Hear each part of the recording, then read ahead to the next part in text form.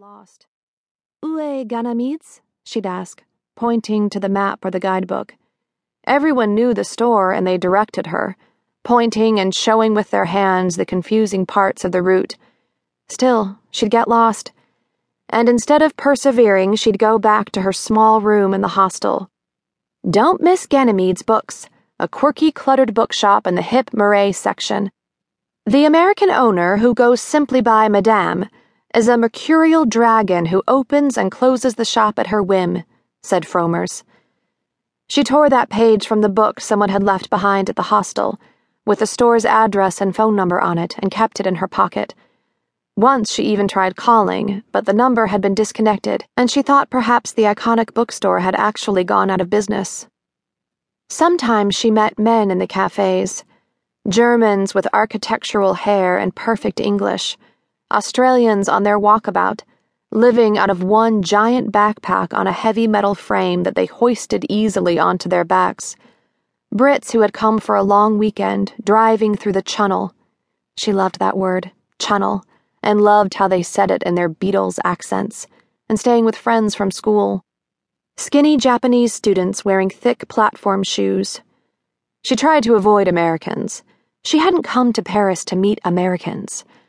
But out of boredom or loneliness, occasionally she found herself letting an American guy buy her more wine, share his cigarettes, and brag about all the museums he'd visited in a ridiculously short amount of time, as if there were some kind of race on.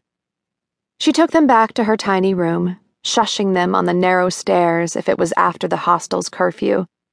They brought a cheap bottle of wine from the market on the corner, drugs if she was lucky, cigarettes, and enough condoms to get them through the night. She liked their tattoos, the intricate dragons and goofy leprechauns and leaping dolphins and quotes from poetry and full sleeves that wrapped up their skinny arms. She liked their smells, sour wine, stale cigarettes, Dr. Bronner's and peppermint, almond, coconut. She liked their foreignness, how they struggled to find a particular English word or called sweaters jumpers and hoods bonnets, how they liked techno music that made her cringe, how they used too many hair products and needed orthodontia and didn't go to the gym. Except the Americans, of course. The Americans she hated for their familiarity. When she woke up, usually around noon, the guy gone, she wandered, hungover or still slightly stoned, her streetwise Paris map in her hands. She tried to remember when different museums were free, but she always managed to mix up the days or times. She walked in the rain, she walked in the sunshine, she walked, searching for inspiration. But late every afternoon she found herself back at one of the cafes filled with tourists, ordering her first vin maison of the day. She opened her small notebook and stared at the mostly blank pages there, writing something, anything, just to try and fill it. Vin maison, she'd write. Or Musée d'Orsay is not free on Thursdays. Or Woman in the Purple Coat, possible character for story? Too much drinking and walking, too many drugs and too much sex had made her thin and gaunt. Her hip bones jutted pleasantly against her jeans.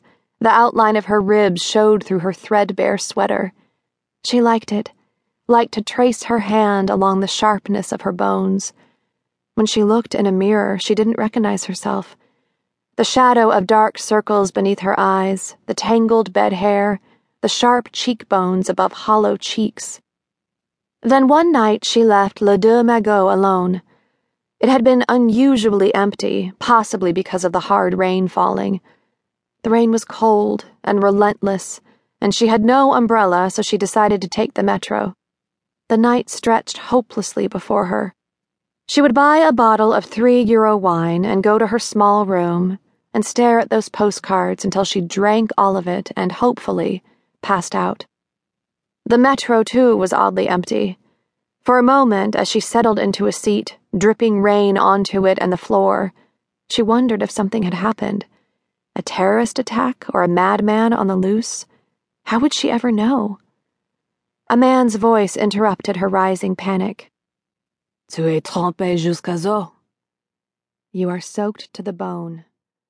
Across from her, the man